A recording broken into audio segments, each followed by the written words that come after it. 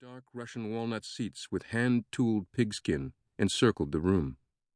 A 33-foot-tall throne dominated the western wall, with a concealed pipe organ opposite it.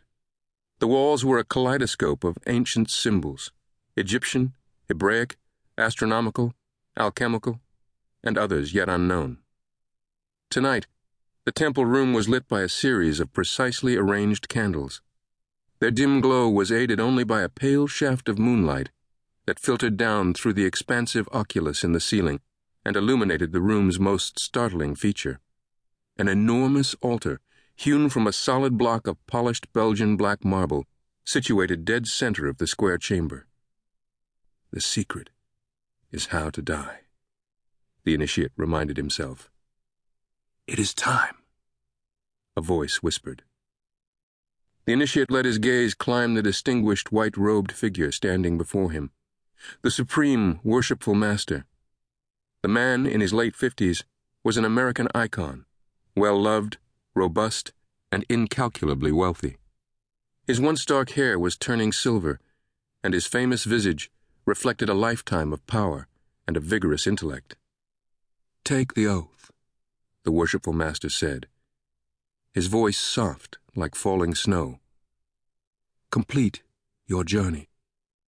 The initiate's journey, like all such journeys, had begun at the first degree.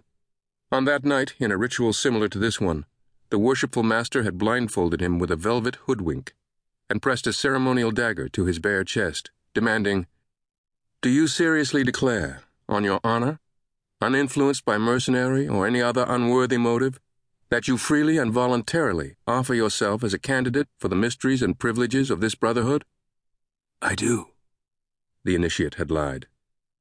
"Then let this be a sting to your consciousness," the master had warned him, "as well as instant death, should you ever betray the secrets to be imparted to you."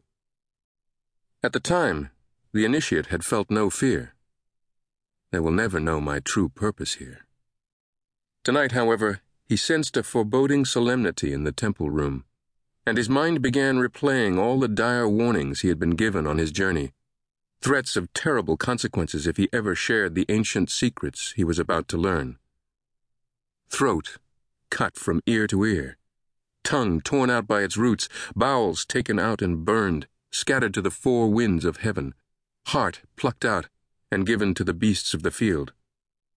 "Brother," the gray-eyed master said, placing his left hand on the initiate's shoulder, "take the final oath." Steeling himself for the last step of his journey, the initiate shifted his muscular frame and turned his attention back to the skull cradled in his palms. The crimson wine looked almost black in the dim candlelight. The chamber had fallen deathly silent, and he could feel all of the witnesses watching him, waiting for him to take his final oath and join their elite ranks. "Tonight," he thought, "something is taking place within these walls that has never before occurred in the history of this brotherhood. Not once in centuries." He knew it would be the spark, and it would give him unfathomable power. Energized, he drew a breath and spoke aloud the same words that countless men had spoken before him in countries all over the world. "May this wine I now drink become a deadly poison to me, should I ever knowingly or willfully violate my oath." His words echoed in the hollow space. Then, all was quiet. Steadying his hands, the initiate raised the skull to his mouth and felt his lips touch the dry bone. He closed his eyes and tipped the skull toward his mouth, drinking the wine in long, deep swallows. When the last drop was gone, he lowered the skull. For an instant, he thought he felt his lungs growing tight, and his heart began to pound wildly.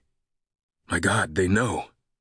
Then, as quickly as it came, the feeling passed. A pleasant warmth began to stream through his body. The initiate exhaled, smiling inwardly as he gazed up at the unsuspecting gray-eyed man who had foolishly admitted him into this brotherhood's most secretive ranks. Soon, you will lose everything you hold most dear. Chapter 1. The Otis elevator climbing the